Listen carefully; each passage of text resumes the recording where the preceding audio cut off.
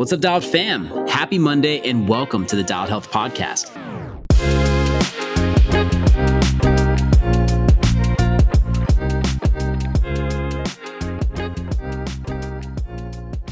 My name is Derek Teal. I'm the owner and head coach here at DialedHealth.com. And I'm Amber Simon, project manager of DialedHealth.com. And today we have an overrated or underrated conversation where we took topics from Instagram that people asked, and it's completely random across the board. And I'm going to tell you whether or not I think it's overrated or underrated. Amber, you want to give them some examples of things we talked through? Ooh, yeah. We talked about donuts. We talked about bike weight. We talked about Billy Joel, guys. If you're wondering who Billy Joel is, it's probably because you're under 30 or you're around my age, and that's understandable. But we also talk a lot about nutrition. We talk about supplements. We talk about strength exercises in particular. And I'm going to tell you if they're overrated or underrated and why. We talked about FTP tests versus ramp tests, and it's a really fun conversation where you're actually going to hear myself think through it as we talked about the answers. And I think it's informative. And again, it's fun and it's light. Yeah, it was really fun to talk about those things. After that, stay tuned for weekly thoughts. How do I stay motivated? That's what we talk about, how Derek stays motivated and how you can get clear on how you can keep that motivation. And then we go straight into announcements because there's no weekly questions this week. Weekly questions were a no-go because essentially the whole episode is questions, and we figured it'd be a little bit too repetitive. So we skip that, but we go into announcements and we talk about app updates, which is incredibly exciting because the clarity on the app now and the process of how we're going to roll this out by the end of Q1 is all set in stone. And the whole team is excited. The amount of work and progress we have had behind the scenes is pretty unreal, actually. I've gone from believing it was possible to now understanding exactly how we're going to do it. And that feels incredible. So we're going to give you more updates on that. And we're also going to talk about the Dialed Health Shred, Amber's updates, my personal updates. Amber has some really transparent feedback about how she's feeling in week 2. So let's get into it.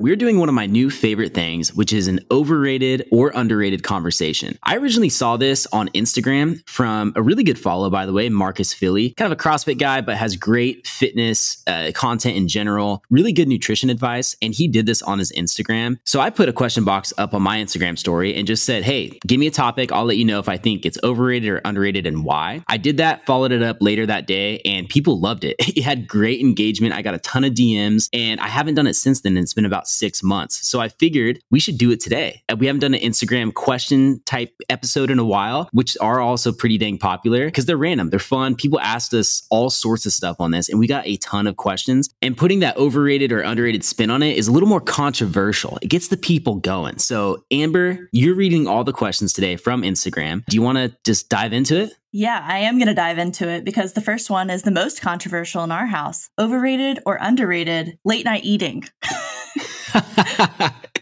Late night eating, I would have to say it's overrated because it's probably the number one thing that keeps weight on people when they're trying to lose weight. I know it's a problem for myself. Was there more to the question, Amber? I thought there was something about, because I did briefly scan these people. Yeah. So this person says that their work situation is weird and they don't often have time or an appetite until before bed, which I would relate to greatly. Yeah. I think the appetite thing could be fixed with some habit change. If you are able to eat a little bit more throughout the day, maybe you start eating earlier throughout the day, or even changing what your macro profile is. So sometimes I know that people can save carbs for the night, but also at the same time, it's easy to overeat carbs. And when you get a little bit behind on those types of calories or behind on that energy, it's easier to overeat them. So you almost get that ravenous, uncontrollable eating and the snacking. And I know firsthand for me, not eating after dinner or having a very controlled amount of food, which is popcorn or some kind of low calorie snack, is about the only way I could ever lose weight. But then again, you have people who intermittent fast, which is another topic I know we'll go over, but who, save their calories for the end of the day. And at the end of the day, no pun intended, it's kind of calories in, calories out. Of course, there's metabolism issues with people. There are other factors, but the majority of the science will say it is calories in or calories out. So if you don't eat for the majority of the day and then you eat most of your calories at the end of the day, but you don't go over your basal metabolic rate or whatever your activity burn was that day, I think it's okay. It's like saying that waking up at 8 a.m. is better than waking up at 5 a.m. Well, if you work late into the evening and you get a full night's sleep and you just start your day then, and you're more productive than the person that gets up 5 a.m., it's not saying that 8 a.m. is worse. You know what I mean? So keep that in mind. I think the focus is, hitting your calorie goal and making sure your macros are somewhat in tune and just not letting yourself overeat. But I will say, if you weigh first thing in the morning, you might be a little bit heavier at that time than someone who didn't eat as much right before bed. So it could change the timing at which you weigh, and you just, consider that. This answer was very much in my favor, for the record. In the same vein, the next overrated, underrated is calorie counting. I know what your answer is going to be. Underrated. Oh my gosh. When people tell me don't count calories, just eat moderately. First off, if you've never counted calories, you don't know what moderate eating is, plain and simple. And I know that because, for one, I've talked to hundreds, if not thousands of people about this at this point. But, I posted myself measuring my wine the other night, and people, of course, had stuff to say about that. Or if someone posts themselves having half a pint of ice cream because it fit their macros. And people get so fixated on calorie control and, putting these boundaries on what you can or you can't eat. But the thing is, you guys, if you want control and if you have a specific goal, you have to direct what you're doing. It's the same thing with budgeting and financials. It's the same thing with operating a business or your training. If there's something you want, there's probably a path to get there, and you either do it or you don't. You're probably not going to stumble into the results on accident. And if you've never tracked your food and you don't know what real calories are, then don't plan on getting the results you want. So yeah, the thing is though, the whole calorie counting thing is so triggering to people because of emotional eating. And, again, this is a side of it I totally recognize. And I know that it can stress people out so much that there's probably a better path. But just so you know, that other path is probably a lot of one-on-one nutrition coaching. It's a lot more time, a lot more money, and it's going to be a lot more effort. And that's just the reality. So calorie counting is underrated. I knew it. I knew that was going to be your answer. I think I know the answer to the next one too. This is my game to myself during this podcast, is trying to guess what your answer is going to be. Oh, that's a good idea. Okay. The next one is 10 days of rest post-COVID. Overrated or underrated? Oh my gosh. Talk about a triggering topic.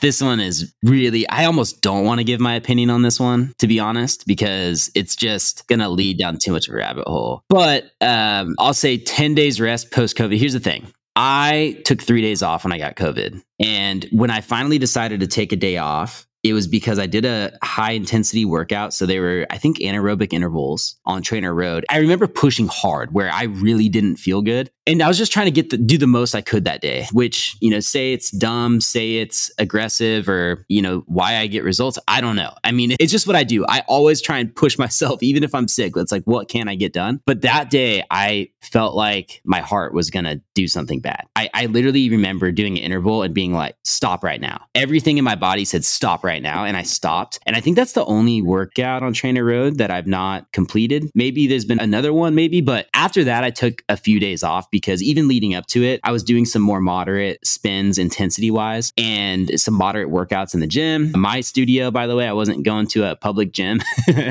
knowing I had COVID. So anyways, I did some more moderate stuff. And once I cranked up that intensity, I realized, oh man, I really need to take a few days off. But I took 3, started spinning light, and then got back into it. But that whole process was a few weeks. So, and that was last December. So anyways, I would say that I can't even give the answer on that one. That one feels like I can put myself into that position. You know what I mean? I think the best answer is listen to your body, because everybody's cases are different and everybody's body is different. I mean, 100%. Across the board. Oh my gosh, this is going to turn into way much of a rant. We should move on. I'll just say that's what I did, people. That's what I did. Okay, next one. BCAAs, overrated, underrated. Great.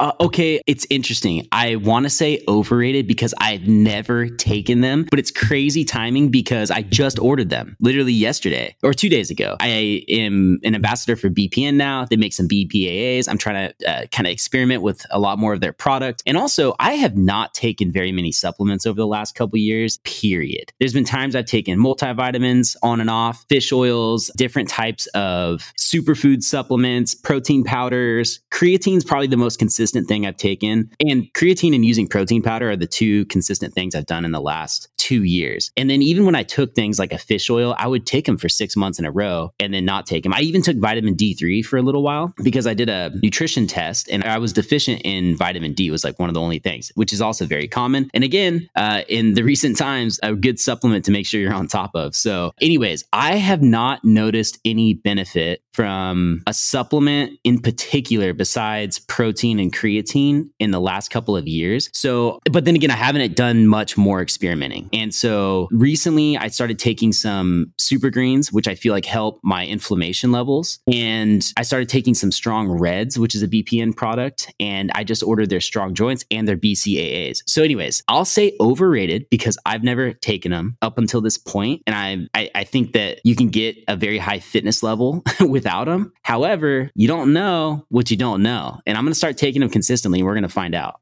All right. Overrated, underrated, pooping. Pooping? Oh my. You know what? I saw this one and I was like, I love a good poop joke, but what is this? You just wrote pooping? You know what I will say? In regards to health, it's underrated. If we're talking about a quality poop, let me give you the steps necessary. First off, proper hydration. We don't need you on there, getting those rabbit pellets out, grunting, screaming, doing whatever it is you need to do to get those things out. Hydration is going to help your poop. Now, also, I'll tell you, looking at your poop is underrated. Look at your poop. It says a lot about your health. Look at your poop. Just kind of keep track of it. You should know what your poop's like. And get a squatty potty. Put yourself in the proper pooping position. It lines up your large intestine directly with your rectum and allows those things to just rocket out of there. Less force. Also, baby wipes. If you are not on the baby wipe train, I want you to know you're not clean. You're just not clean. Here's an experiment. If you are doubting the effectiveness of baby wipes and just that great clean feeling, especially when you're in a chamois. First off, if you're someone who's spending hours in a chamois, let's make sure everything is just a squeaky clean. Like Mr. Clean's bald head, you could see a reflection off it type clean. And so do this. You handle your business. You use toilet paper. You get as clean as you can with toilet paper. And then I want you to follow it up with a baby wipe and you tell me what happens. I'm just throwing it out there. I've done this experiment. And every time I'm like, wow, thank God I had baby wipes. So that's my pooping step. Proper hydration, get your poop, squatty potty, and baby wipes. I'm not on the bidet train yet, but I will be. Maybe when Dialed Health reaches $1 million in revenue, I'll be at that level in my life where I have just a sick bidet with like a heated seat and the whole deal. Haven't tried it yet. Looking forward to that day. That's a level of success I haven't reached yet. This would be a great podcast to get a bidet sponsor. Oh, could you imagine? So yeah, pooping I would say is underrated because there's a lot more to it than just pooping. Nice. Okay. Crunches, overrated, underrated? Underrated. I'm saying that because so many people are like, don't do crunches. They're such a waste of time. Never do another crunch. And this is a big marketing thing. There's people who I love, like Steve Cook, who's done videos on this. And I get it. I really get it. I mean, the majority of your core training should not just be crunches.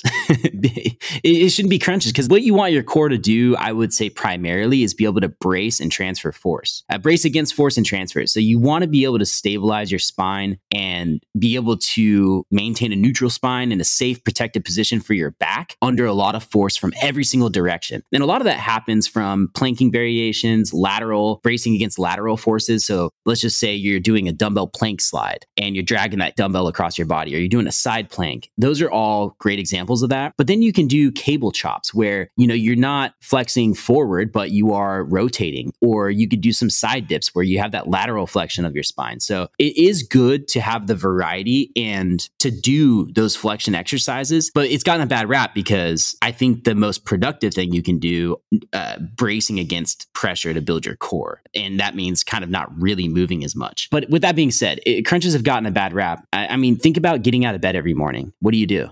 You do a crunch. At some form, you kind of crunch, you're up to the side, you're up to this, you're up to that. And if you're not strong, you're going to pull in other muscles. You're going to probably use your back a little bit more. You're going to have a weird strain. I mean, think about sneezing. Think about coughing. What do? You contract your abs and lean forward.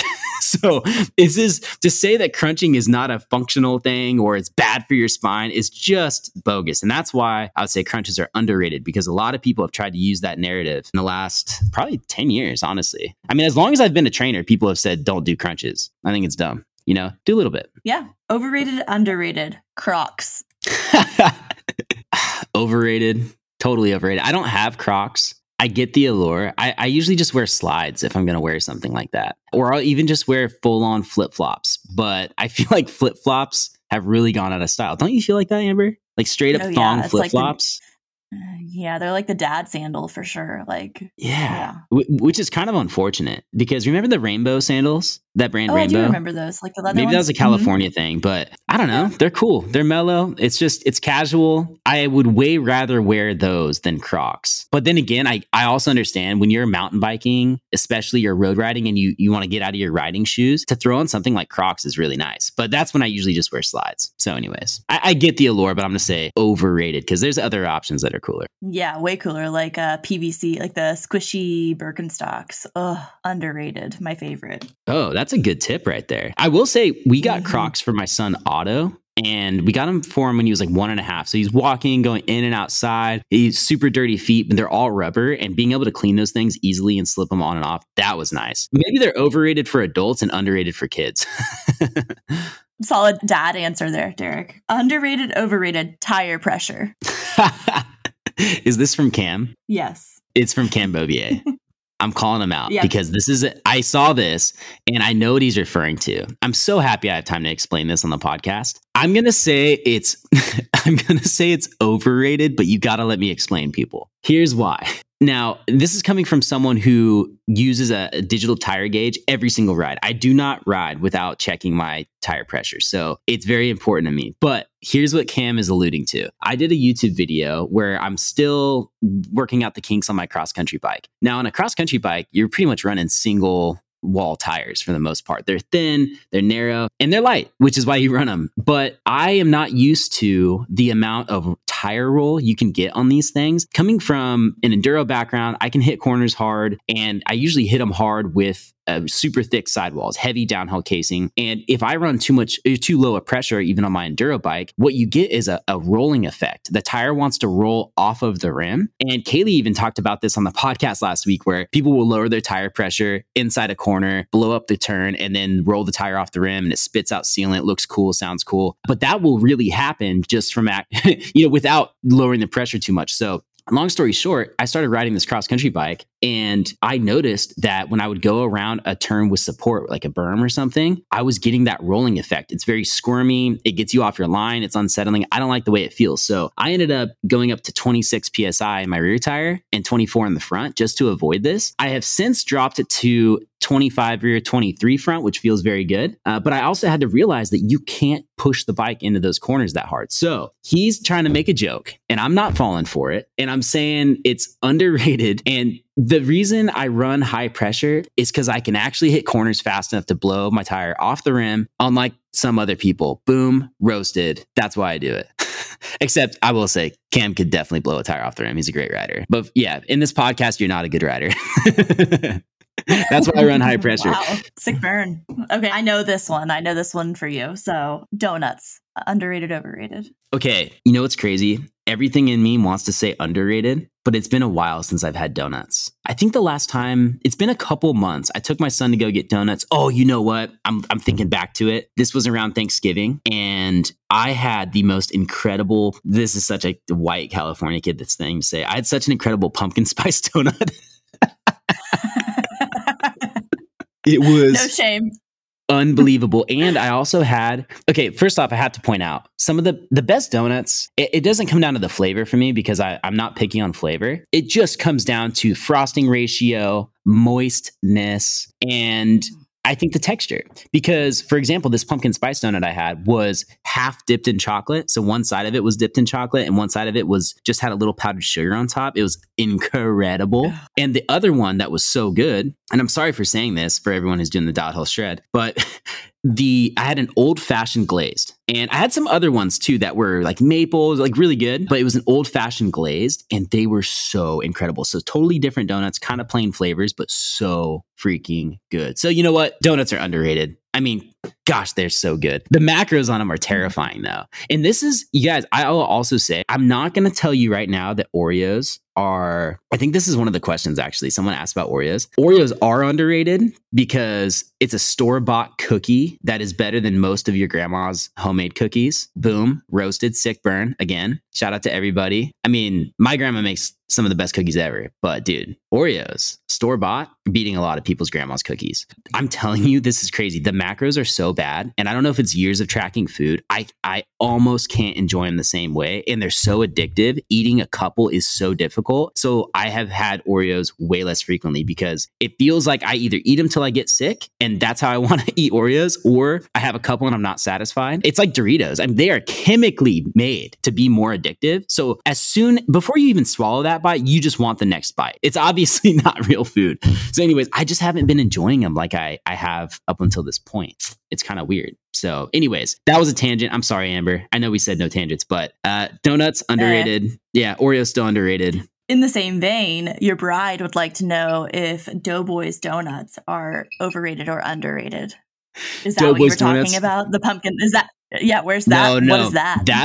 That's local. That's this place called Bad Bakers in my local area, which for sure has the best donuts around. And I'll even tell you, Bad Bakers, they have a lot of really unique donut breakfast type foods, but they have this sprinkled donut. It is the ultimate in sprinkled donuts. It's not normal sprinkles. It's the little circle pellet ones that are super small and they're rainbow and they dunk the entire donut in them. And literally you walk any kid in there and you ask them which donut they want. They're just going to point to that and they call it the unicorn, whatever. And I think they put cotton candy in the center of it sometimes. My son loses his mind. So anyways, that's Bad Bakers. That's where I got that pumpkin spice one. Super, super good. But the best donuts I've ever had in my entire life are in Reno. And it's called Doughboy Donuts. It's in the most cookie cutter commercial strip by like a Walmart. And you walk in, you look at the donuts, they kind of just look like normal donuts. The one thing you'll notice is that they're a little bit bigger. But when you eat these donuts, you will realize the frosting to bread ratio is impeccable. It could not be better. The dough is extremely soft. The flavors are awesome. All of the standards across the board from old-fashioned donuts to your standard brioche donuts to their French crullers are out of control. Maybe a vanilla French cruller. Do you know what that is, Amber? I mean, I know what a cruller is, but I don't know a vanilla? A French vanilla cruller. I don't know if a cruller is different than a French cruller, but it's this little spiral one that is super airy. Yeah. Is cruller the same as an old-fashioned? Oh my gosh, they couldn't be more opposite, Amber. Your donut knowledge is gone. Well, I'm starting to wonder if there's like a region difference in some things. Do you know what I mean? Because I don't think that they're the same in Kansas. Do you know what I mean? Like, I think things are different in Kansas than they are California. I know that, obviously. Oh, you're saying Kansas to California? You think donuts are that different in California? There's probably more pumpkin spice flavors in California. Probably. We have sausage rolls here. Do you have sausage rolls there? Okay, that is... I was going to say that the Bad Bakers place has these sausage rolls. They do, actually. Oh my God. Those are my dreams. They also have these things called Spanish rolls too. Do you know about these? They're like What's that? It's like basically, I want to say it's almost like it's not a croissant. Maybe it is almost like a croissant pastry dough that they roll in just butter and sugar. And I think maybe a little cinnamon, but they're baked that way. They're super addictive. Anyways. Okay. So Doughboy Donuts. I know. Doughboy Donuts. Gosh, everyone's going to be craving them. I'm even craving them after this, but it is the best donuts I've ever had. I rate and judge every donut I eat, or every pastry for that matter, almost, against Doughboy Donuts. Is it better or is it worse? And by the way, that's a place, because my friends went to college in that area, I would spend frequently at, maybe in a slightly dazed and confused state. So maybe I need to go back. It's been a couple years, just fully 100% sober dad life, and see if it's the same experience. That is something I probably need to do. Yeah. There's a girl on TikTok that literally, that's her whole page, is she goes to donut places and rates them, and she is very viral. Like, that's her whole page. I'll tell you, I watch some food YouTube videos and things like this. There's actually an LEL athlete, Eric the Electric, who he does a bunch of cycling and whatever, but he does food challenges. There's even a BPN athlete who does food challenges. I forget her name. It looks like one of those things where you would love it and you're like, oh, I get to go taste donuts all over the world. Literally, how would you ever stay super fit? How would you stay on it? Your job is eating unhealthy food. I don't know how you could do it. But then again, you look at Half Baked Harvest on Instagram. Do you follow her? Oh, yeah, 100%. I do her recipes any chance I get. Yeah, I'll tell you guys, a lot of the recipes, I feel like they really are on the border of healthy or unhealthy. They're not low calorie, but they're usually real quality ingredients. And a lot of times there are some low calorie foods, but most of them really aren't. But they're so hearty and unbelievably delicious. But I will say that her orange chicken recipe is actually extremely healthy and great on macros. And Lish will make that. She'll make the tikka masala. She has this salad with roasted chickpeas. That's insane. So anyways, total tangent, guys. Go follow Half Baked Harvest and don't become a niche on YouTube where you have to just eat food, because that's a dangerous place to be, as glamorous as it might look. It's dangerous. Yes. Next, overrated, underrated is Billy Joel. I barely know who that is. Overrated. Do you know what's one song Billy Joel sings? I know that he is a musician. Oh, is he White Wedding Don't guy? ask me Is he that. White Wedding? No. Does he? No. Who sings the song White Wedding? It's like White Wedding. Maybe I think that might be it. That song's Uptown Girl is his most popular, and then Piano Man, which is the one I was going to say, and Vienna, which is going to make you cry. Overrated. Sorry, guys. I was born in 1991. White Wedding is Billy Idol. Billy Idol. Oh my gosh. I guarantee you. So it's funny because I don't know if my dad's listening to this podcast. Dad, I know you know the answer to this. And if you're listening, I'm sorry. And I'm sorry for calling out your age. But I remember the White Wedding thing. He did this funny lip. Billy Idol, dude. Billy Idol might be cooler than Billy Joel. But I don't really know. Again, I'm 30, but I was born in 1991. Oh my gosh. That's funny. Okay, I know the answer to this one. Overrated, underrated, off the bike warm up, pre-ride, on the trainer, or indoors. Could not be more underrated. Could not be more underrated. When people complain about pain on the bike, but they don't take 5 minutes to prep for that athletic endeavor. Listen, I understand how you could maybe just not think about it. A lot of people feel like they're honestly so far gone where they're like, this is just the way it is. I've been riding for 20 years. I just feel like this, but they refuse to change. Think about this from the most common sense, but the most logical perspective ever. Do you think an NFL athlete ever just runs out onto the field or even practice without doing some form of a prep, any stretch at all? Or I don't know, someone going into a jiu-jitsu match doesn't do any movement or stretch. I mean, even my grandpa, before he would do a bench press, would just shake his shoulders out for a second. So to think that you're getting out of bed, feeling stiff, and you just, mosey your way onto the trainer or the bike. I mean, I get that typically we have longer warm-up periods. A lot of times your workouts can be lower intensity and longer duration. Those things do lend themselves to being able to start cold, but just use some simple logic here, you guys. Prep your body. We're using very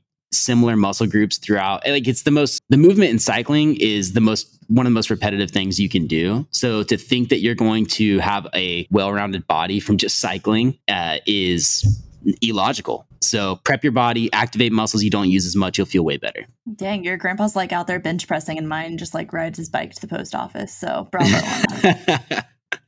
Well, honestly, my grandpa, RIP, I'm referencing Papa the Hawk. Actually, my hawk tattoo on my forearm is inspired by him, but he had the most, honestly, Emperor, he had the most blown out, destroyed shoulders of probably anybody on the planet. Because he was the guy that he did a little shakeout, but he was the guy that walks into a gym from what I've heard. He sees the dude benching 225 and he's just totally cold and just goes and throws it up or something. And that's kind of a loose story, but there's a lot of guys like that in the gym. These dudes that show up in jeans and they don't even warm up and they just start hitting heavy weight and they're just half repping for their, their whole life. Anyways. Half repping for their whole life. Half repping their whole life. But shout out to Papa the Hawk. Dang, I miss that guy. Overrated, underrated, waxing bike chains. We just started doing this, and I would say it's definitely underrated. Personally. Yeah.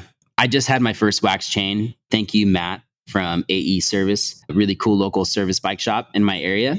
He waxed my mountain bike chain, which I thought was a bad idea initially. I was like, why would you do it? There's so much dirt and grime. But that thing stayed clean for a while, even through some, wet conditions. And I'm taking my bike back to him soon, and I'm hoping he'll do a fresh coat. So I even used the dry wax lube from, or it's not called Dry Wax. I forget what it's called. I think it's for more dry conditions, but it's from Dynamic Care Chain Lube. And it's a wax lube that you can follow up a wax chain with. So if you want to just kind of freshen it up a little bit, which I thought was necessary just to keep things sounding smooth, that was kind of a good follow up. So Dynamic Care actually sent that to me. So shout out to you guys. Overrated, underrated protein.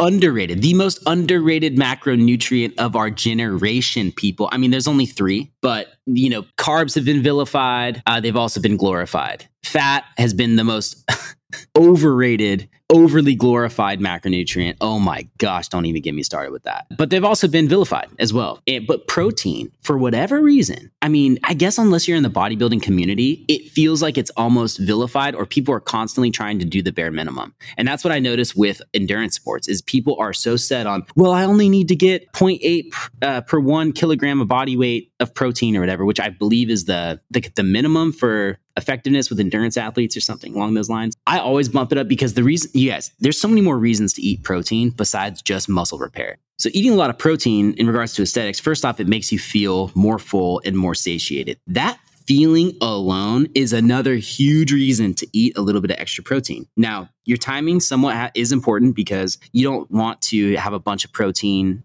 in your stomach, just sitting in there, requiring digestion and energy that your body doesn't need before an endurance effort or during an endurance effort. You want to slip a little bit in there if it's a really long activity, again, to feel a little bit full and also to make sure you're on top of your muscle repair. But you don't want a bunch of protein before you go and do a ride. That is very true. But to feel satiated post-ride, you make sure, first off, muscle is repaired to the max. This is where BCAAs come in from the previous question. That's also another step you can take. But you also feel more full and satiated, which is a feeling that just makes your perceived effort throughout the day better. Whether it's being in a calorie deficit or recovering from a workout, that is very important. You also improve your metabolic rate in general. They refer to it as your NEAT, which is your non-exercise activity thermogenesis. So basically, your body trying to process the food actually revs up your metabolism because it requires more energy to break it down. And it's crazy, but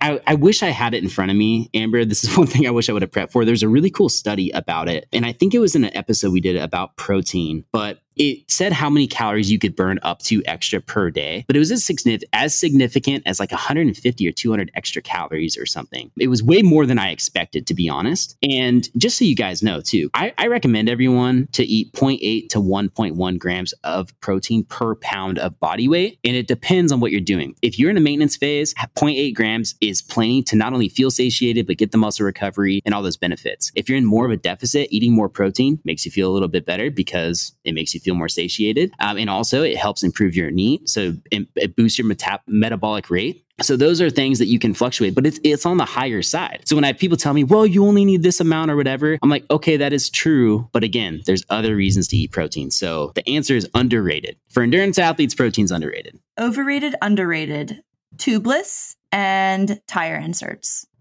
Okay, tubeless tires are underrated for mountain biking, potentially overrated for road. I've never used tubeless tires on the road bike. I feel like the people that do swear by them and the people that don't, who have tried them, tell you not to do it. I've heard on the road bike, it's just not worth it because you're running such high pressures anyways. You don't notice it as much. I could see as the volume of your tire comes up or you get closer to gravel and like a gravel race or a gravel type tire, that tubeless would become really important. But again, then you're kind of getting to the point of bridging the gap between mountain biking and road. So I haven't tried it for road bike, and just to save on any potential headache, it doesn't feel necessary. So I'll say it's overrated there. Tire inserts also, I have never tried them. I think unless you're racing downhill, they are overrated. This is another one that I think people do tend to swear by, but here's the reality. They're a lot of extra weight.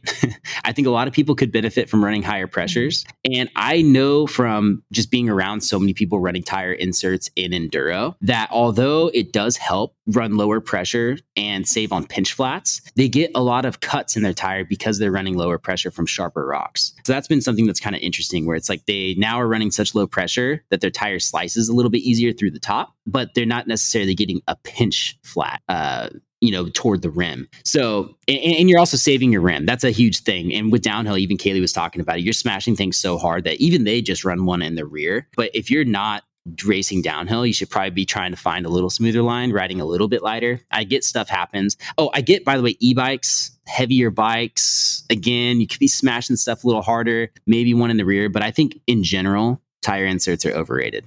Okay. Overrated, underrated. Bulgarian split squats for cyclists. Underrated. I mean, I just did them yesterday and posted them to my Instagram. They're amazing. Amazing movement. Just make sure your volume isn't too high. If you're doing sets of Bulgarian split squats, you're going heavy and you're doing like, I don't know, let's just say you do 3 sets of 10 and then you have another leg workout. You can get sore from those really, really quickly, I guess is what I'm saying. When I did my workout yesterday, I had some other leg work, not much, but I only did sets of 5 on each leg. And I went I wouldn't say I went heavy for myself. I just haven't done them in a long time. So I was only holding 25-pound dumbbells in each hand, sets of 5. But honestly, between some hard riding days, like it made I felt it in my legs, but in a good way, not to where I feel debilitated the next day. I feel a little stronger from it. I feel a little bit more stable. So I would just say control your volume because those can get away from you really, really quickly. And that's mostly because it's a knee dominant movement. You're using a lot of your quad like you do in a lot of lunge variations. So controlling your lunge volume, knee dominant movement volume, very important to do. Great movement. Overrated, underrated. Continuous glucose monitors. Those are pretty cool. And those are pretty new for the most part. I think, isn't it Super Sapiens is making them, but they're not available in the US or something like that? Or I don't even know. I think I've seen some people wearing them, but I have no idea about them at all. I thought there was a funny legality thing about these. I'm really not sure. Or maybe they didn't have something passed that make them legal. I don't know. But Marcus Leach, who is a Dialed Fan member, who is gnarly.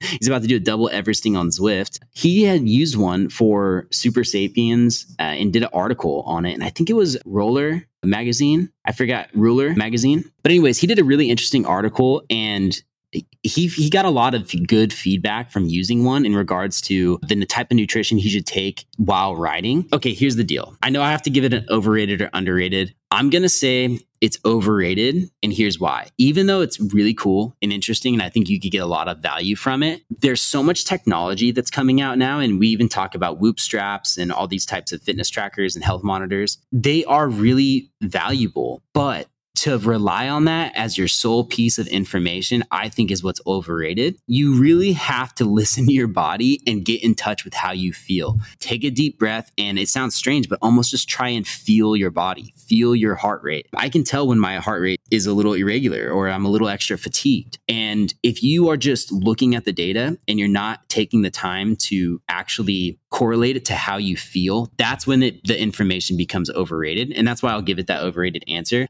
But then again, I think best case scenario is having the data, checking in with how you feel and correlating the two. So if you're doing it that way, underrated. If you're just relying on all this data to tell you what you should and should not do, then it's overrated. I'm curious about this one. Overrated, underrated, psoas stretching. Oh, underrated. Oh my gosh. There's so many people who have back problems because of their psoas being tight. I actually know and worked with the guy who invented the PsoRite, which is the really popular deep tissue tool that a lot of people use to release their psoas. So if you don't know what your psoas muscle is, it's basically, I want to say it's the biggest muscle that connects your upper and lower body.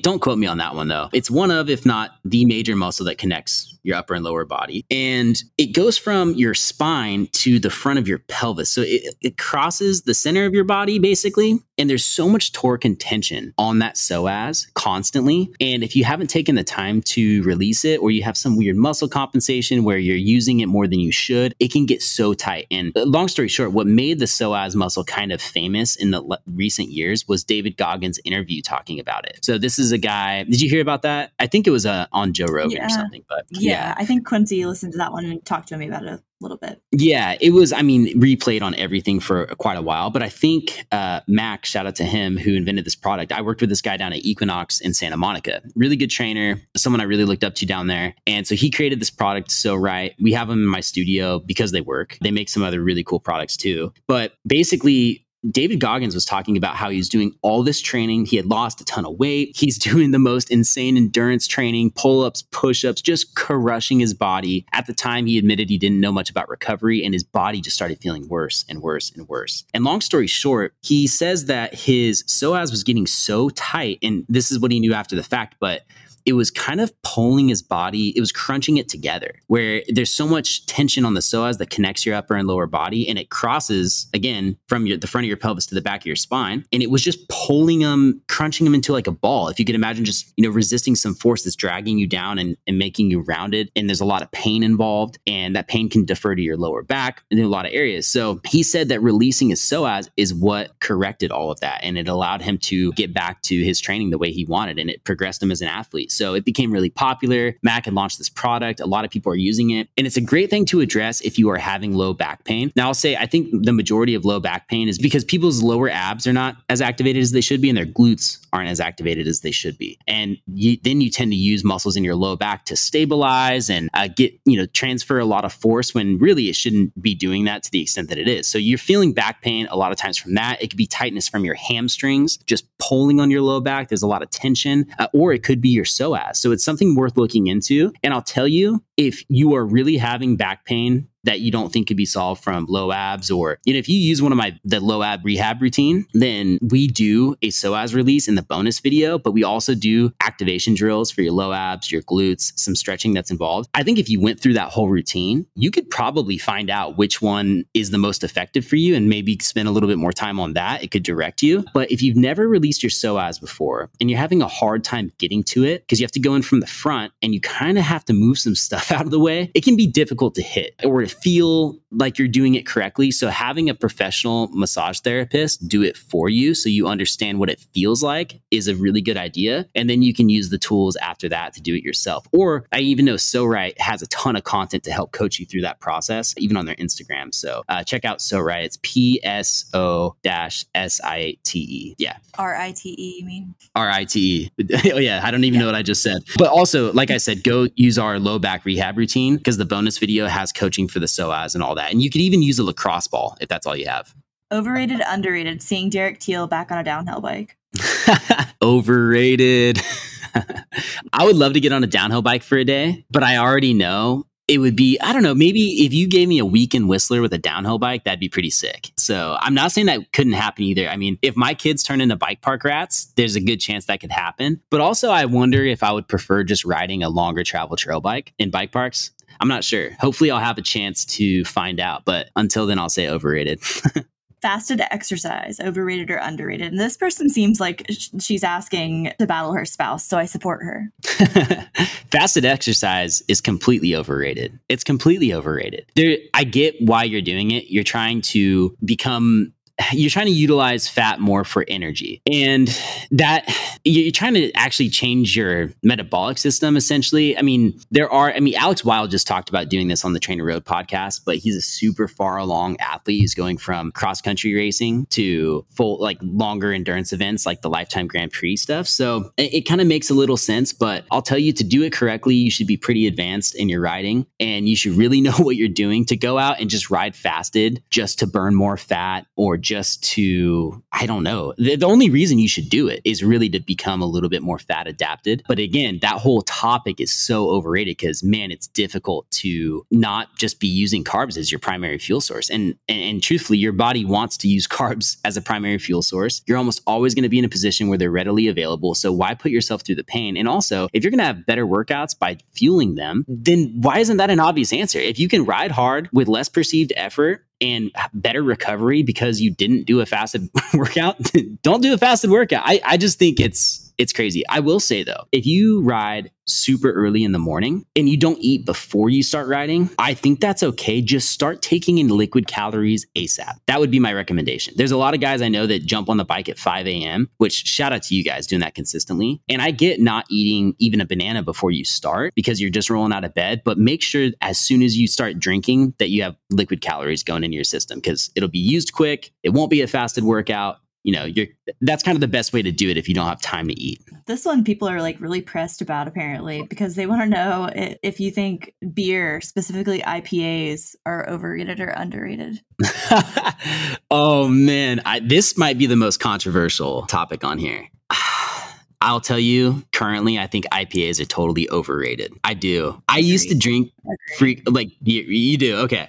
I I used to drink beer a lot more frequently, and I still do like IPAs. When I drank beer more in my early 20s, I did like IPAs quite a bit. And I don't know if that's just because that's what everyone told me is the best beer.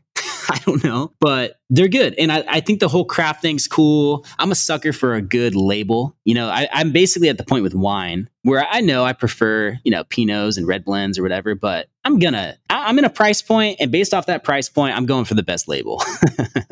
Like once I narrow down the categories. So that's what I like about craft beer. It's kind of cool, the culture and all that. We have really good breweries in my area, but dude, lately I just want a Pacifico or a 805 Cerveza. The lime 805s when I drink that, I'm like, oh, this is as good as beer needs to be, in my opinion. And it's not harsh. But I just don't drink very much beer anymore because there's a very limited circumstance where beer is going to sound and feel good to me. I have to have an empty stomach because if I have any food in my system, I will get so much indigestion from drinking beer and bloated. It's not even worth it. So empty stomach, number one. Most likely I have to be outdoors, number two. And most likely it's going to be following a bike ride. If I'm outdoors after a bike ride with a kind of empty stomach, beer sounds great and I love it. Under most other circumstances, I'm not having it. I'm going for a tequila soda. I'm going for a seltzer. I'm going for wine, almost anything but beer. 100% agree. 100%. I'm the exact same way. Like the amount of burps beer gives me with a food in my stomach. What the heck? Am I just getting old? Oh. Like I didn't used to be that way. What is it? Okay. Do you ever wonder how people eat pizza and drink beer at the same time? Because I've tried it and I feel like my stomach is going to explode. And I'm not trying to be dramatic here, but do you know what I mean? I have buddies that will crush a pitcher of beer and eat like half a pizza. And no judgment, but how do you do that? One beer. I can do one beer, empty stomach, and then have pizza, but to continue drinking beer, no way. Not a chance. My stomach would be so bloated. I would feel so crappy. No way. Yeah. I get this indigestion where it's almost painful. Like I can't take another bite of food because it won't go down. And the thing I'm a little sad about too, I tried this on New Year's. We had champagne. I think champagne kind of does the same thing to me. And it sucks because I like champagne a lot, but same. Yeah. Yeah. I think I'm like, it's carbonation. I swear I'm just getting old. I think that's what it is because now vodka gives me headaches and everything is wrong. You know what I mean? Wait, but I don't think it's carbonation because can't you do it Truly? Like those Truly margarita flavors are unbelievable, by the way. But can't you do a seltzer? I would love to do a seltzer, except seltzers give me a crazy headache. Like I don't know what it is. I think I'm older than you, Derek. I swear. I'm just get ready. Get ready. By like 3 years. I know, but still, it's like all I can handle is tequila soda, and that's pretty much it. I know this is total side topic right now, but I'll tell you a recent discovery. And it's a little depressing. Whiskey makes me feel so terrible, and I'm kind of sad about it. But it makes me feel so bad. The next morning, I've been in denial about it all year. But that was one thing I drank really frequently with the twins was I would just sip on whiskey when I was all stressed out trying to take care of these kids. And I at night, and I love it. It's like it's such a good drink. And I'm not saying I won't drink it, but literally even just having one, we'll say 3-finger pour of whiskey, the next morning I'm just not going to feel as good. I'm going to borderline feel like I need Advil. It's crazy. It's like my body is like, you've been having this a lot lately. Now it's going to give you headaches or make you feel like crap always. Like, I don't know if it's like a repetitive. You know what I mean? Kind of. Oh, man. I don't want that to be the case. But I since this week in the Dialed Health Shred, which we'll get into, been drinking a lot less. And same. Dude, I really do feel a lot better. And so, it's really, it's crazy. Okay. Moving on. Vegan diets, overrated, underrated? Overrated, totally overrated. I'm not saying it's not ideal for some people. I think that it can be a really healthy option for a lot of people. And I think there's a lot of really healthy vegans out there. There's a lot of really healthy people almost eating every type of way, period, around the world. Different cultures, different food accessibility, different habits. I mean, there's some crazy stuff like carnivore diet, only eating meat, stuff like that, where long term, can you do that? I don't think so. I think there's people that probably do thrive being keto, although I wouldn't recommend it for any endurance athlete. The thing about being vegan that's overrated is the assumption that it makes you healthy. That is the worst thing. People put veganism on this pedestal to where they think that is the healthiest diet that you can achieve. And that is so far from the truth. So that's why it's overrated. However, I do think it can be a really healthy diet. And honestly, I'm far from vegan. But I do have vegan protein powders, mostly because whey messes up my stomach. I can't do dairy. I totally get I think the majority of people that stay vegan for a long time do it for more social impact type reasons, environmental reasons, or, a lot of things beyond just your health, which I understand and I do respect as well. Like everyone has that decision. So yeah, it's just assuming that it's going to be the healthiest diet for you is totally overrated. Overrated, underrated, double day training. Overrated. I think that's overrated. I would much rather have one quality session than two decent sessions. Although I understand with cycling, you sometimes have to double up. If you're riding more than 4 days a week, then you're probably going to have to do a strength workout and a ride on the same day, which I do understand. Doing double day training, I think it's impactful for the elite of the elite. I mean, if your job is being a pro racer, doing some double day training, I think could be really effective in a lot of ways just to kind of push some extra volume. But for the majority of people that are training after or before work and you have the other balance, I mean, really, a lot of pros have families too, but when you're working a full-time job, to double train because you feel like you need to is overrated. I think that's definitely not necessary. Overrated, underrated, naps. Underrated. You know what's underrated? A 10-minute nap. I hope there's a day I get back to it. I just started sleeping through the night again consistently. So naps aren't even on my radar. That's a level of luxury that I don't know if I'll get for a few more years. I mean, I still have, my babies are about to be 1. It's going to be a while before I get naps. And they're napping all together more frequently. So my 2 babies and my toddler, their naps are overlapping now that the babies are taking more long naps during the middle of the day. So I think there's an opportunity to sneak in these 10-minute naps. It's just not on my radar because I'm like, whew, I mean, that is another level of luxury. But here's the thing. 10 minutes. And this could even be to reset. I talked about this on that podcast we did recently about going from tired and unmotivated to ready to ride. Sometimes if you are tired or mentally you're having a hard time to get there, taking a nap can be that break that you need to just realign with what you want to do or to just shift gears. It could be a really good way to transition into something that you're dragging your feet on. So if you just lay down, put your feet up, put an eye mask on, set an alarm for 10 minutes and just try and breathe and relax as much as possible. Literally just, there are times, honestly, Amber, where I just try and think happy thoughts. I think about things that make me happy. That is a really good meditation technique. Yeah. Yep. And it feels good to do. And it puts you in a happier state. It really does. I mean, it's a very surface level, short-term type of fix. But I know that if let's just say I've been working and I want to go ride and I have time to go ride, but I just don't feel like doing it because there's all these things in my head and I need to get this done and I don't have time and I don't want to expend that energy. It sounds hard. All these reasons why not to do it. If I start that nap with the intention of getting up and getting into my ride, it's so much easier than just switching gears and doing it. Because it's like when I wake up, I'm like, okay, I'm going to go ride. And a lot of that stuff has gone out of my head at that point. Overrated, underrated, bike weight. I actually think bike weight is underrated. I would have probably said overrated until I started riding cross country, to be honest. The speed of these bikes because of the weight, and it obviously is geometry and suspension and pedal efficiency. Those things are super important, but literally getting on a light bike, it's unbelievable how much faster it is, how much faster it rolls going up hills. I mean, having lighter wheels and tires, kind of like we talked about earlier, it has blown my mind. So I wouldn't say I'm a full on weight weenie, but for example, I'm racing a local cross country race this weekend and I'm going to swap out my dropper post to my stiff post because it's a pound difference. I'm going to take off one bottle cage. And those are little things I'm going to do to save, a pound and a half or so, especially if you consider running one bottle, maybe even closer to 2 pounds. Oh, not having my repair kit, also not having my multi-tool on my bike. So easily 2 pounds. But the thing is, don't rely on your bike to save all your weight when you have obvious weight to lose on your body. That part is probably a little overrated. I understand how one could be easier to control for someone, but yeah, man, weight on bike is legit. Did you see the Trainer Road image? I think it was a couple of days ago about how like the cost of lightening your bike up is not really worth the time saved per upgrade compared to just training. Oh, I did. That was a really great image. It was good. Yeah, it was great. Yeah.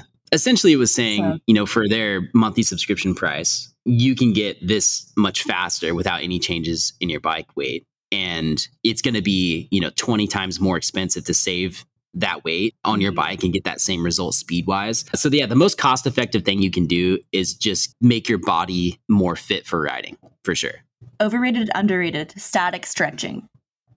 Underrated. Oh my gosh. I know I'm on a streak of underrated right now, but static stretching is one of those things like protein where people just try and point out all the negatives of it. People are like, you shouldn't static stretch mid workout or before a workout or what. You guys, are you kidding me? Static stretching, although it can put your body into more of a, okay, how do we say this? So there have been studies done on static stretching that have said it reduces 1 rep maxes for athletes. And when you look into the studies, it's like someone who's about to deadlift their 1 rep max, which is 500 plus pounds, some college football player, whatever. And he holds like a 1.5 minute hamstring stretch before, and then immediately goes into a deadlift, their 1 rep max gets lowered. Okay, that does kind of make sense. But to have tight hammies and to start a workout or start a ride and not stretch them out of fear of lowering your physical output is crazy. Because for one, when is anyone listening to this podcast going to hold a 90-second hamstring stretch and go immediately into 1 rep max?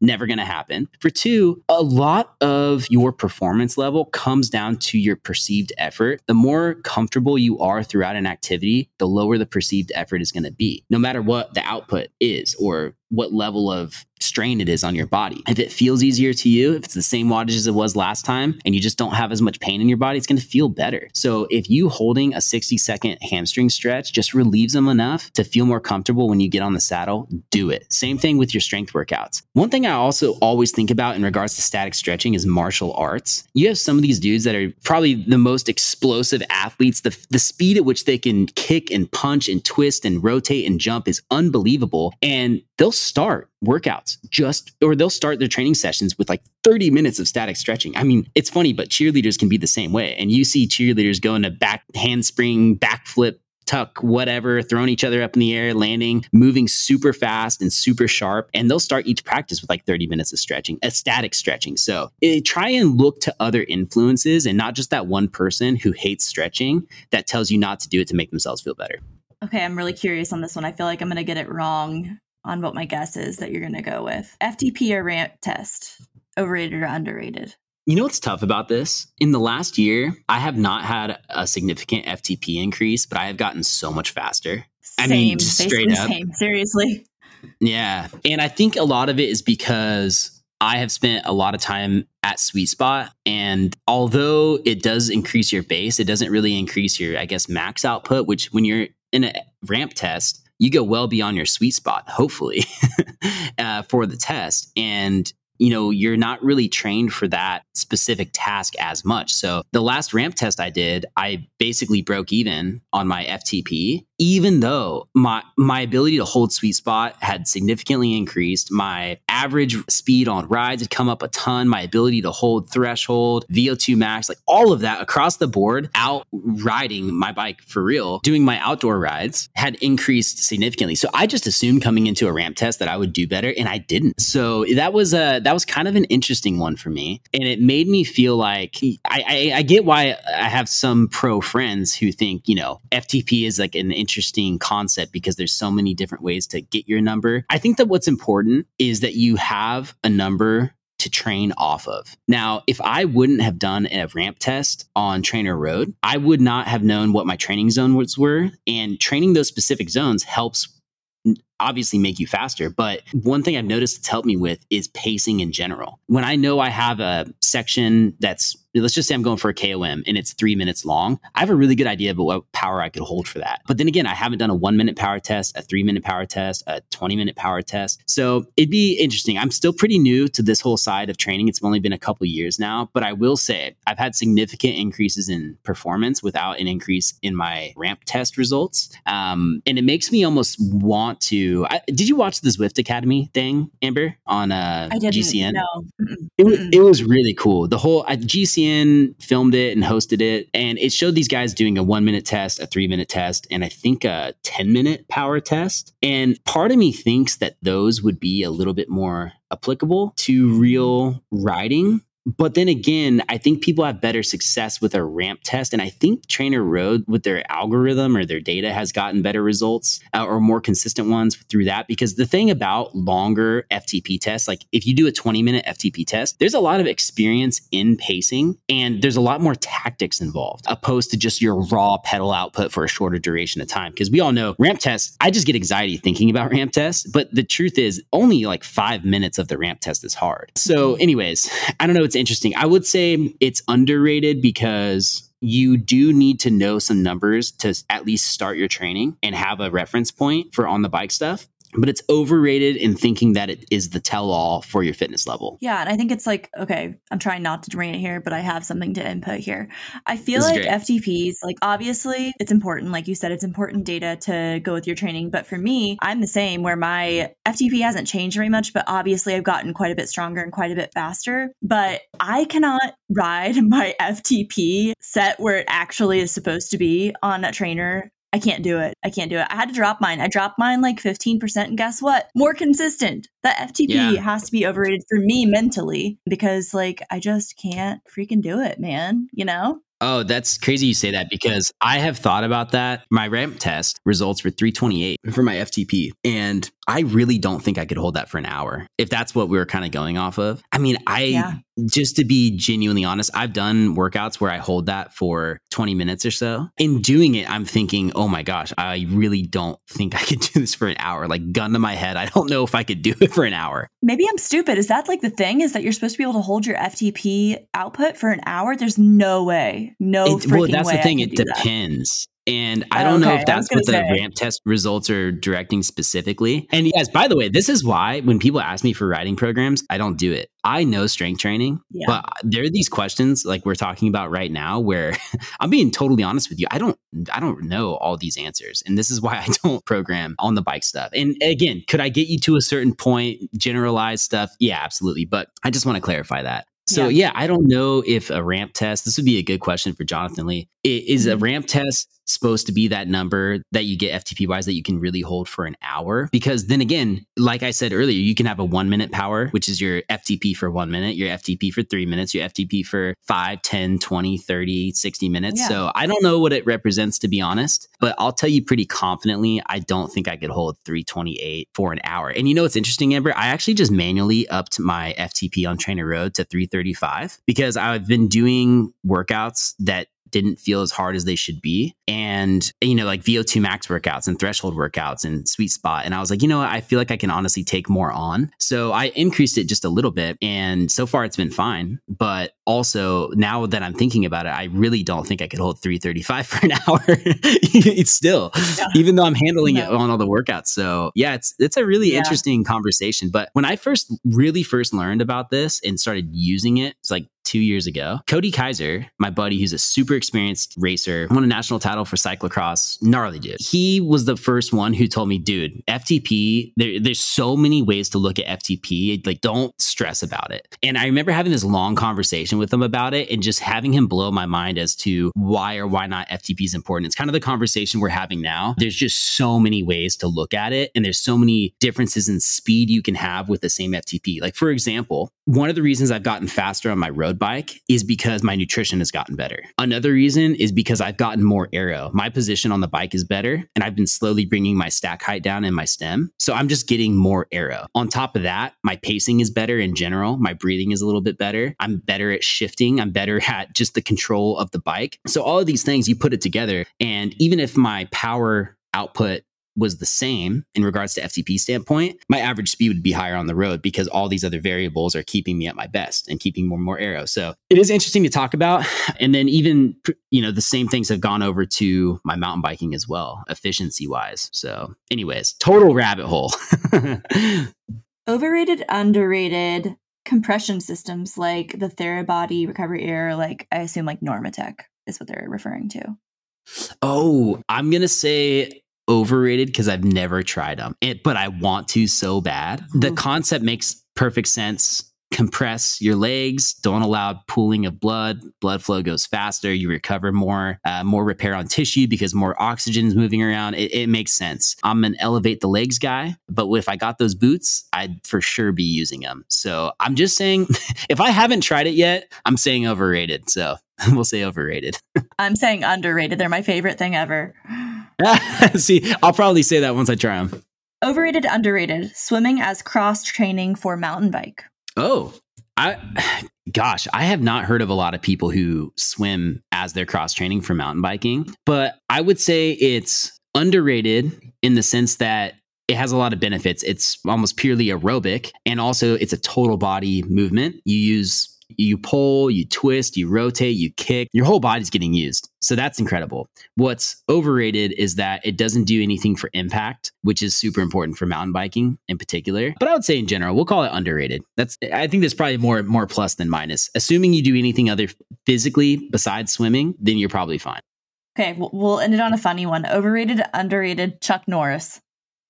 Underrated. What a legend. Come on. Pay respect. Yeah. Give respect where respect is due. Chuck Norris. I grew up with Walker Texas Ranger on repeat in my household because my brother was obsessed with it. I also did grow up with a lot of martial arts stuff in general. So seeing a spinning heel hook, that's like the spinning back kick everyone talks about, by Chuck Norris in his just denim pants, which I don't even know. There's no stretch in those pants. I don't know how he got his legs in that angle, but he did it and he knocked that guy out and he saved the day. So shout out Chuck Norris. It's my hero. Yeah. They did not make athletic fit jeans back then. Those were some stiff Wranglers, and we all know it. Yeah. Yeah. All right. That's a wrap on another series of Underrated, Overrated. That was fun. That was fun. Thank you guys for letting me casually talk about it. I'm actually going to go to my Instagram after this and give more concise answers, but it's actually fun to run through the questions with you guys in real time, kind of talking through it myself, even asking myself what I really believe. So thanks for doing that. That was fun.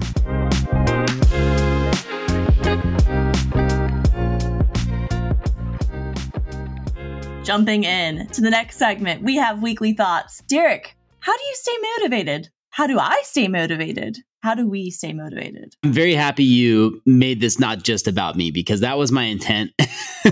And hopefully it does help and you can, translate it to your own life and how it impacts you so there are two main things that I changed in my thought process that have kept me motivated over the last, I want to say 8 years or so, 9 years since I became a trainer, but more specifically in the last 5 years since starting Dialed Health. And then I want to also tell you how I stay motivated because even when you have a clear goal and you have a mission, you have to keep reminding yourself why you're doing something. It's so easy to forget. And so the initial thing I realized that changed me from being a dreamer and becoming a doer was really understanding that no one was going to give me what I wanted, that I had to genuinely fight for it. I would say up until I became a trainer, I never really had to fight for anything quite like that. When I moved down to Southern California, I literally packed up my car and went and stayed at a friend's house with no job. I had $2,000 saved in my account, which basically is your first deposit rent. And I had no business built up. I didn't even have my job secured. I went down there and did my interviews. So it was really ambitious and kind of naive and stupid and crazy. But, most things I think I step into are that way right before I do them. And then in hindsight, I'm like, man, I'm so happy I just went for it. So that was the real start of me just going for something and being like, I need to fight for this. And even as I got the job and was barely able to make rent and yada, yada, go through that whole thing, I realized over and over that me just wanting it is not going to give it to me. I do not deserve this. There's no reason anyone owes anything to me. I am not owed this position or this job or this success. So that was a harsh reality. And so going through that at Equinox was really cool and eye-opening, but there was still part of me that even though I knew I needed to work for it, it's hard to let things go. Down there, I was in my early 20s. Lish and I were together, but we were still living separately. We weren't, we were far from a married couple. And I was really trying to kind of enjoy life. I wanted a lot of time for myself. That's when I started getting into enduro riding and made that transition from downhill into trail riding. And so there was a lot of stuff I was still trying to figure out as just a young adult. But a lot of it looking back was me trying to cope with the reality that I have to let stuff go to move into the next phase of life. So even though I did understand no one was going to hand anything to me, I had a very hard time letting go of certain things. Now that changed, and this is kind of step 2 of the process, when I got married. Literally, it's kind of a corny story to think about it, but this is the truth. When I got married to Lish, it was a little over 5 years ago. And I remember being on the altar, looking out at her walking up and looking around and being like, you know what? I have to stop effing around. That's what I told myself. I was like, I have to draw a line in the sand, and I need to be able to let stuff go that is holding me back. And I need to be able to move into this new life. And it wasn't me being like, I'm married, I need to be responsible now. It was just, or maybe, I don't know, maybe it was some kind of reflection point then. I'll tell you, Lish and I had been together so long that although it was exciting to move in together, it was exciting to step into this phase, there wasn't a part of me that was like, I need to be mature because I'm married and I expect to have these things in order at this point in time in my life. And I am this age and I need to do that. It really wasn't that at all. It was just that for years leading up to that, I accepted that I wasn't going to be handed anything, but I still was trying to hang on to certain relationships and certain activities and certain things that they were holding me back. Even though they were positive things that I love from the past, I needed to let it go. And that literally on the altar of my wedding day was when I was like, I am done messing around. If it doesn't serve my real goal and my purpose, I need to be okay with letting it go. And I can honestly say since then, that has been the case. I've gotten better at it over the years. I've gotten even more clear. And guess what? When you have kids, you have to do that whole process all over again, because now you're dedicating all this time to your kids. And I think that amplifies too, even getting the twins. I had to go through that process even on another level. And it's just more sacrifice that you make to preserve the priorities of your life. It's more sacrifice that you make to make sure the things you truly care about go the way that you want and you pour into them the way that they deserve. So for me to give the business the attention I need and my family the attention I need, I know that with writing, it's got to serve the business, and it's about the only activity I can do regularly that isn't with my family or just directly with business. And that's, it's funny talking about even balance. Although balance is, I saw you post something about balance being a sham, Amber. I totally agree on a lot of aspects, because you sometimes have to divert more attention to one area of your life than another. And it's different seasons. And I will say the thing I've done in regards to balance that has been the best move for myself is just cutting stuff out that doesn't serve the goal. And although I do a lot of really cool stuff that's really important to me, I don't do a big variety of things. When I say I'm with my family or on a bike or working at Dialed Health, that's literally almost all I do. It's so rare that I do something out of those parameters, but I think that's why we've been able to grow and be successful in these areas, and I'm really proud to say that I have a healthy relationship at home and that, my writing is at a place I'm happy it's at, fulfilling wise. And I'm lucky that it's part of the business and it's still my favorite activity to do. I'll also say there's some challenges that comes along with, but this is kind of getting off my main point. I don't want to go too much into the balance thing, but I will just say, when you really understand that no one's going to hand it for you, I don't know how you can't be motivated. Like, how do you stay unmotivated when you know you can have this thing and you can make the impact that you were honestly put on this earth to have, but no one's going to do it for you? You need to go step up and do it. So the thing is, if you do forget, I love this quote and you can use it. Motivation is like showering, wash daily. One thing that's kind of, I'll just say, been said is overrated is motivation. In the past few years, everyone's like, oh, it's not, you can only be disciplined for so long. Motivation, you can't stay motivated. But here's the thing, you can't stay clean either.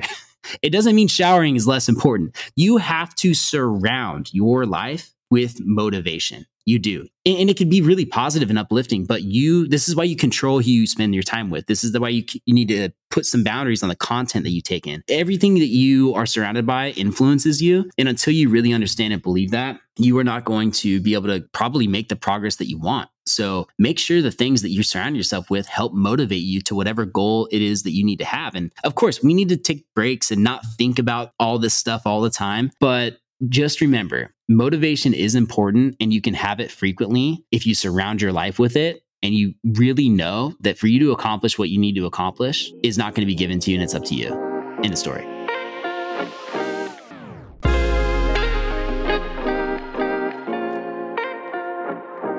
We've got some big announcements coming at you fast. What is going on with the app, Derek? The app, you guys, is being launched at the end of Q1. And I just had a meeting with the web team that got me, it's not that it got me even more excited, but it brought clarity to this whole process that I have not seen up until this point. And even before that conversation, I talked with the Dialed Health team, Amber, Brady, Josh, and which is funny because we kind of announced Josh on the last podcast. We're slowly announcing him into everybody, but Josh is our first hired trainer that is working on a program currently. So long story short, and by the way, you guys will be communicating with him a lot more in the near future. So we talked about what the real functionality is of the app from our launch and defining what that is, cleaning up things on our current website. And I don't want to tell you all the specifics yet, but I'll say that from that conversation, I could very clearly see the app in my head and see what it's going to look like. And I felt clear on the use of the actual member and their process of opening it, what they would use it for daily, because that is going to be a thing. How you're going to plug in your workouts. Basically, the intuitiveness of using the app is very important to us. That's been something that we've gotten feedback wise from a lot of people. And I understand, so many people love the programming, but they expect an app that's very, very easy to use. And although you can access the website from your phone, I understand that it could be a lot smoother of a process than it is. Things could be faster and more efficient. And we really listen to everybody saying that. So there's been a lot of people I've had to say, hey, I appreciate the feedback. We'll see you back when the app launches. And a lot of them are excited for that too. So it's cool to have this open, honest conversation and know where we're struggling as a product. And I'm getting even more excited for the app than I did when we initially talked about it. Because for a while I was like, gosh, is this even necessary? And now I'm realizing, now that it's defined clearly what we're going to do with the app, why it is so necessary, and why this is actually what's going to bridge the gap into this next stage of Dialed Health. I mean, scaling the business, being able to take on more business, it's our real top priority, because I've talked to Amber and the team about it before. The truth is, as much as I want 5,000 members on the app, which by the way, we are about to crack 1,000 active subscribers, which has been a huge goal for a while, but 5,000 is our really big longer term goal. And I believe Dialed Health is going to be tens of thousands, if not over 100,000 people in the future. However, we could not handle that type of business right now. We just could not. If you drop 5,000 members on us tomorrow, I think we would fail from a customer service perspective. And although our retention is incredibly good, our Dialed fam is seriously passionate about the product. And people understand, once they start using the programs, they really realize what the secret sauce is, more or less, behind it. And they understand why it's so effective in their training. But there are people that are stopped because it's not so easy to track your weights that you use, or you can't find this information, or you have to go to this screen and click back and forward or whatever. And again, they're stopped by that, and I understand. And that's why we want to clean that up. And it's going to open us up to a lot more users in the future. But also us establishing the business of customer support, the flow of content, having things happen more, I would say, consistently, because in general, we're a very consistent business, but we'll miss a week of newsletters because it's just that one thing I can't get to personally. So right now we're in the process of hiring out all of these specific positions and figuring out the flow of content so that it just supports a higher volume of people. And so that's like been a big goal for the beginning of the year.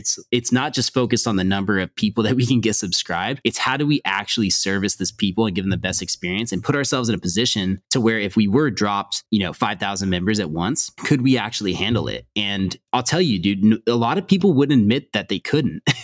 And I was sort of in denial about that for a while. And the longer I've gone doing the online business as my sole job, the more I see clearly why it is so important to have these systems in place to handle that volume. So anyways, it's been a really cool learning experience. And I'll tell you guys, the conversations between the team and what we're already working on and the timeline I've gotten in regards to steps to launch the app at the end of Q1, they have made me genuinely believe deep down that we are going to be in that position and that this business of Dialed Health is going to be on a whole other level come April. And it's only a couple months away. But even my day yesterday, I was giving the team updates. Just what I sent you guys, Amber, with voice recordings of, hey, we just did this, we just did that, and this is what's in the works. It was a huge day, huge behind the scenes. So I've gone from believing it can happen, but kind of being confused how, to feeling very, very clear on how we're going to do it, and actually believing that we're going to do it soon. That's another thing. I felt like we can do this in the future, and it's like, okay, I know this is possible,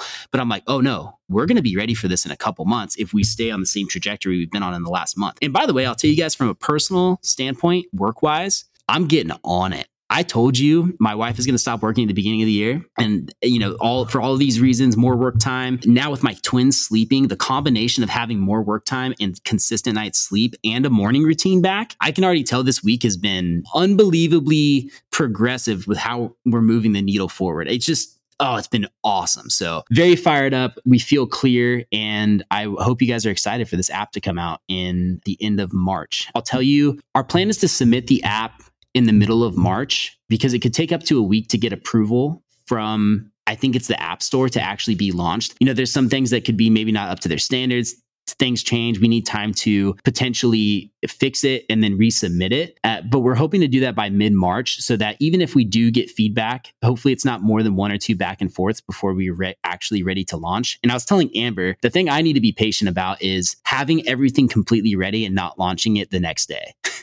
If I want to make sure we have a clear drop date. And if everything's ready and I have to wait a week just to do the marketing right and set things up in the correct way, I need to be okay with doing it. And that's why we're hoping to have everything ready mid-March, launch it by the end of March. Truthfully, Amber, I told the web team and my hopes are that we can launch it on March 28th, which is the last Monday of March. And I would just launch it on April 1st, except that's April Fool's Day and that just feels weird. So I'm not a superstitious guy. That just feels a little bit weird. So anyways, hoping by the end of March, and yeah, it's going to be really sick. It's going to be really sick. I like how you're like, I'm not jazzed. I wasn't jazzed after talking to the web team. That is a lie. You were very jazzed yesterday and you're very jazzed right now. I can tell. Yeah, it's going to be so cool. So thanks for letting me tell you guys about that. And big shout to all of the Dialed fam that's been using the website solely. I mean, first off, our product itself, I'm very proud of the options that we have available. I'm very proud of the progress the website has made in the last year. I mean, when you look at what we've done in the time frame that we have, it's something to very much be proud of. But now we're getting to the point where I think the expectation is higher and we're getting more outside people who don't follow the content as closely and they're just expecting things to be on another level than they're at. But we're going to get there and we're going to get there very soon. So anyways, I'll wrap it up there because I could talk about it all day. And I also don't want to blow any surprises or make any big promises, but man, it's on. Okay, we've got Dialed Shred updates. How's your shred going? I guess you started a little late because of the Everest. How's that going for you now? Post Everest Shred is going great. I'm just a week behind, essentially. And I will honestly say it feels weird because, for one, I'm not doing dry January, which I didn't want to do because I had just done this in October. And October was kind of the way I've normally done a shred, where it is just to the T. Every last almond is accounted for, no exceptions, no alcohol, getting a little bit aggro. And obviously that works. And the Everest delayed my start to the shred because I just felt crazy. My whole body felt crazy. My weight was up. I felt hungry. I felt emotional. I was just not in a good place to start the Everest, which I talked about on the last podcast. So I was like, okay, I'll do it 1 week later. And it was interesting. My weight actually stayed kind of high since the Everesting. It was like 5 pounds up, you guys, after Everesting. And then it wasn't until the first day I tracked my food, which was Monday. I tracked it completely. And then the next day, my weight came down like 3 pounds. And it's just getting rid of bloat and having less alcohol. Like I said earlier, I do genuinely feel better this week. But it's funny because I'm not as aggro on the inside as I've been with the shredding process this time around. And it's weird because I love being that way and I understand the benefits of it. And I don't know if it's because of my focus on business right now or just the new things happening in life, or maybe it's just because I'm not cutting out alcohol simply. That could be the reason. But even last night with my pasta, Lish had mixed everything together before I could weigh it separately. So I had like 730 something calories still. And I did scan and eyeballed it and tracked it as best as I could. But honestly, in years past, I would have been like, no, I can't eat that.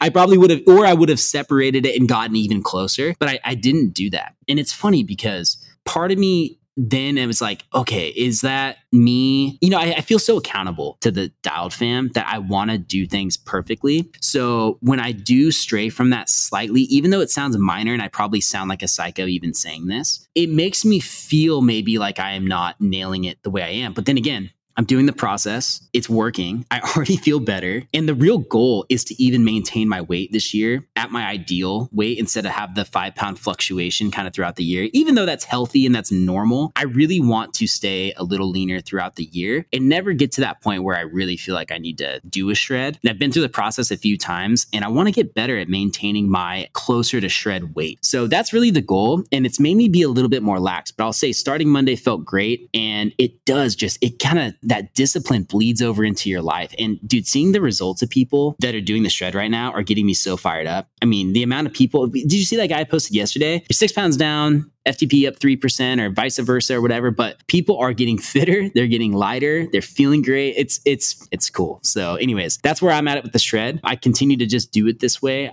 I'm doing it a little less aggro, but again, I started a little bit late. Now we're rolling into it. I'm already feeling better. Bloat's gone. How's it going for you, Amber? Going really good. I'm super consistent. I look at this activity calendar. Isn't it beautiful? I've only had exactly the one rest day last Saturday, nice. And I'm coming to my second one, like get super consistent. I'm still right at 3 pounds down. I'm kind of like, but I know that's how my body works. I kind of have a slow, consistent decrease in my weight. It takes a little while. And I know that because of last year's shred. So I'm not fretting it, no big deal. Yeah.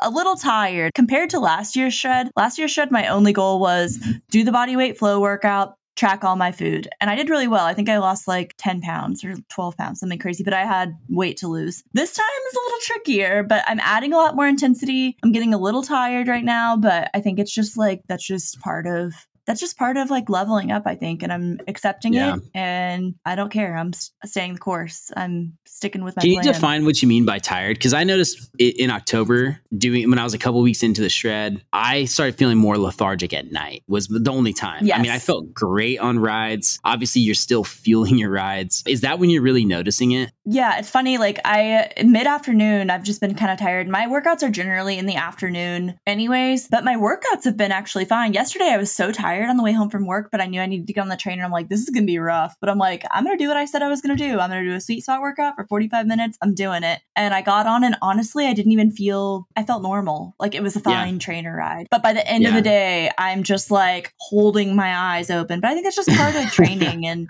I just need to get used to it. So I'm not muscle fatigue tired. I'm just like tired. Yeah, it is true. That's a part of the process where it's where it gets uncomfortable. And I think the hard thing about dieting is it can feel so relentless because you really don't want to interrupt the process. Once you're in a deficit, you want to stay there, especially within a 30-day period. And so one thing I've noticed that has helped me, because you're 2 weeks into it, usually that feeling comes once you're a couple weeks in. And that is normal, especially the leaner you get, the more you're going to feel that.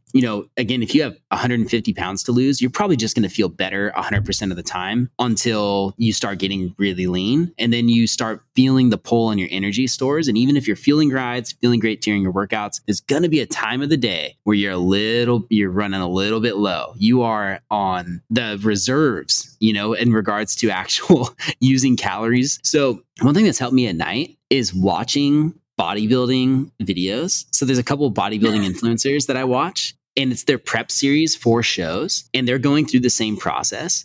And whatever gets you motivated to be lean, I would try. This is like that motivation thing that we talked about in the weekly thoughts. This is you surrounding yourself with motivation and a reminder of why you're doing something. So you almost have to get aggressive sometimes where okay, I have cravings. I'm a little bit hungry, but good. That's exactly what I need to do because that means I am on track. I'm going to crush my workout and fuel it tomorrow. I'm going to get back to this point and we're going to hit our goals. Like you have to bring that aggressiveness into it a little bit and remind yourself, like that motivation talk, this is why I'm doing it and it's on. So I'm going to be back there probably next week. And that's exactly what I'll be doing. I'll be turning on some Chris Bumstead or some Steve Cook or something like that, which is just, bros being bros, but it helps me. I'm going to try that out. I need to think about what I would watch or what I would like meditate on to make myself motivated. My clear goal right now that I'm working towards is beating Quincy's dad on the trails at least a couple times this spring, like Sick. beating him back to the truck. That's my goal is to beat Quincy's dad. It's so lame, but I just really want to do it. So I'm going to need to really think on how I'm going to meditate on that.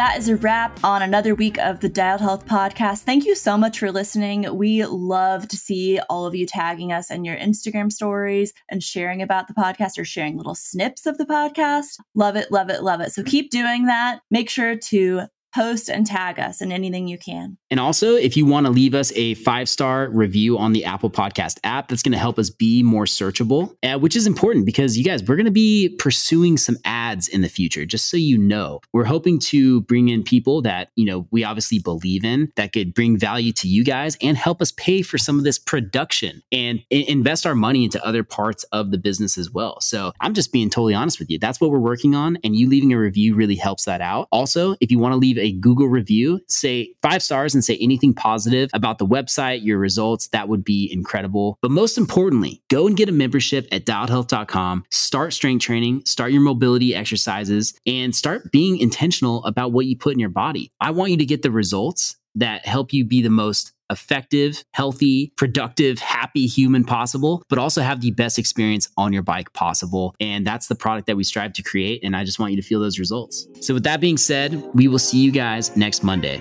Start moving forward.